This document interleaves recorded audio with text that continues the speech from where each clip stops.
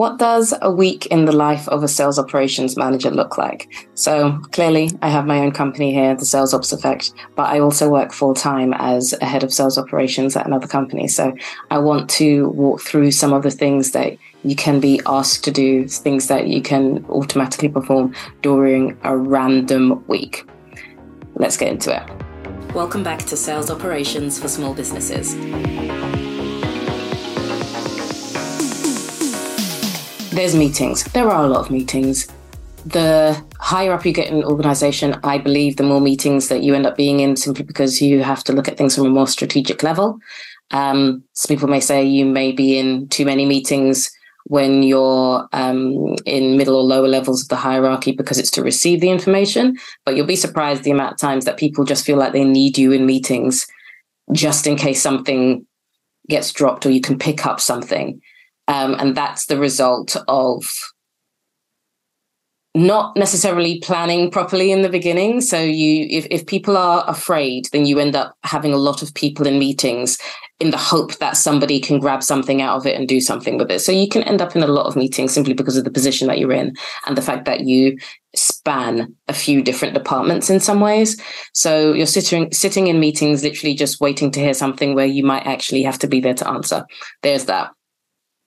Then there's job descriptions. For example, you can be involved and you should be involved really in aligning job descriptions to the actual role and to the expectations that are needed, particularly for the salespeople. You won't be involved in job descriptions for people in other departments, but people who run those departments might want to check in with you if some of the descriptions do involve interacting with sales. And so they want to make sure that it's in line with the expectations entirely. So you may be involved to write something or to edit something. Don't be afraid by that. There's lots of job descriptions online. I would suggest that you look at them and then edit them as needed rather than trying to create something entirely from scratch because it's unnecessary. The data. When you have a client relationship management system, a CRM system, or what system it is that you use in order to be able to retain client data, you want to make sure that it can report on that data. This is a separate conversation that we will be going into because it gets so deep. But with that, there'll be a lot of reports. There will be a lot of reports. And this actually is part of the reason why, depending on the size of your business, you may think you only need one sales ops person.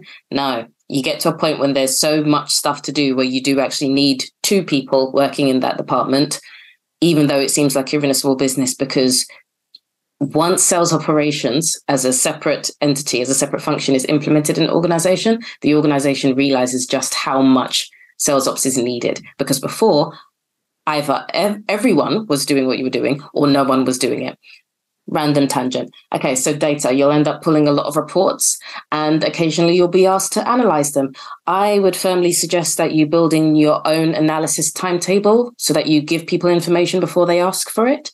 Clearly, you should be asking people what they want, but if you do not do the analysis before you're asked for it, what's going to happen is that by the time senior leadership team ask you for analysis, they'll ask for it with like 2 days notice. And if you know you need more time to do analysis, then that's going to get really, really stressful really quickly because they're not necessarily aware of how much goes into creating a report and actually analyzing it. So once you get into the rhythm of what it is that people need, build in those analysis points yourself. Then there's obviously answering questions. You do spend a lot of time answering the exact same question. I would strongly recommend that you create self-help videos of you recording everything that you usually say and then having that available. And you're just going to have to send the same PowerPoint over and over and over and over again. And you think it's going to irritate people. That's not your problem. If you've already answered the thing and they haven't remembered, then they can watch the video. That will help them. Actually, people aren't usually irritated by that. They just don't remember that it's there. So main tip, if you're coming into an organization, clone yourself as soon as possible. Record yourself doing the your help training that you've got. On the line of reports and data, there's KPIs and performance. So that isn't just what's going on with the sales, it's how the individual salespeople are performing. And that is different. You want to be looking at it differently. So whatever system that you're using to monitor things, make sure you're building it with I don't want to say as much detail as possible because that can sound overwhelming, but you do want to be able to separate things out into the specific account, the specific project, the specific deal that you're working on, who owns that, what kind of deal it is, what kind of categorizations you have. That becomes really, really important, and things like that, because when you start doing performance analysis, because it's in relation to people's incentive plans, it's usually you that's doing it on your own, and you end up having to send it to the sales manager to sign it off. And you want to make sure your data is correct. So there's that there. Presentations. There are a few presentations that you're probably going to have to create. There's monthly business reviews. If they're not in place, you probably want to get them in place because, again, delivering something before you're being asked for it will help you with your own time management. And it also really enforces the continual improvement that you want to make sure you implement throughout the whole organization. You'd be surprised how quickly do pick it up. If you maintain your position on continual improvement and you actually demonstrate it, other departments will pick up and do it as well.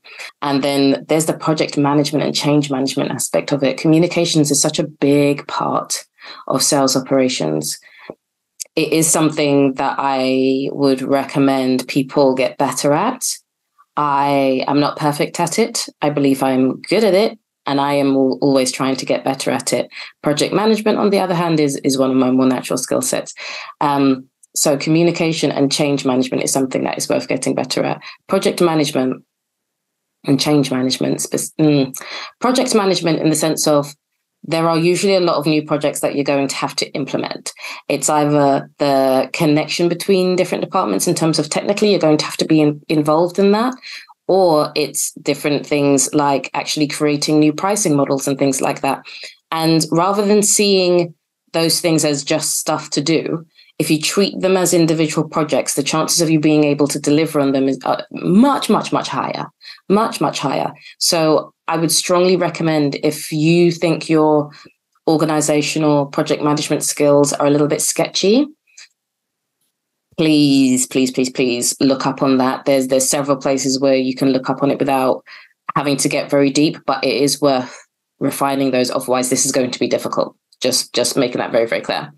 And again, the change management, change is more about the benefits realization. It's more about the managing people through the change, because depending on people's start point on whatever the situation is, where people we react emotionally to things, and that's difficult and it can really hinder the project. So again, look up change management practices, look up ADKAR online, and then learn a little bit about it. And then as you're going through your day-to-day, you'll be able to see how people react differently to certain situations, and then learning how to communicate with them from where they are will really help to make sure your project actually succeeds. You get this thing implemented, you can teach people effectively, and they're ready to listen to you.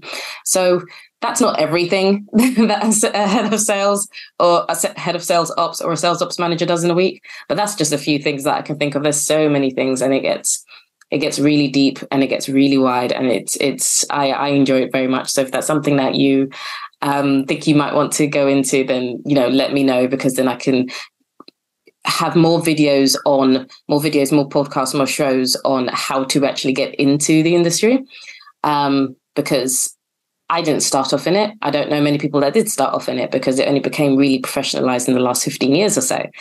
So if that's what you want, please let me know. From whatever platform that you are listening to or watching this on, please like and subscribe so that I know this is something that you would like to know more about, or add some comments and I will read those as well. So thank you for tuning into the show, and I will see you next time.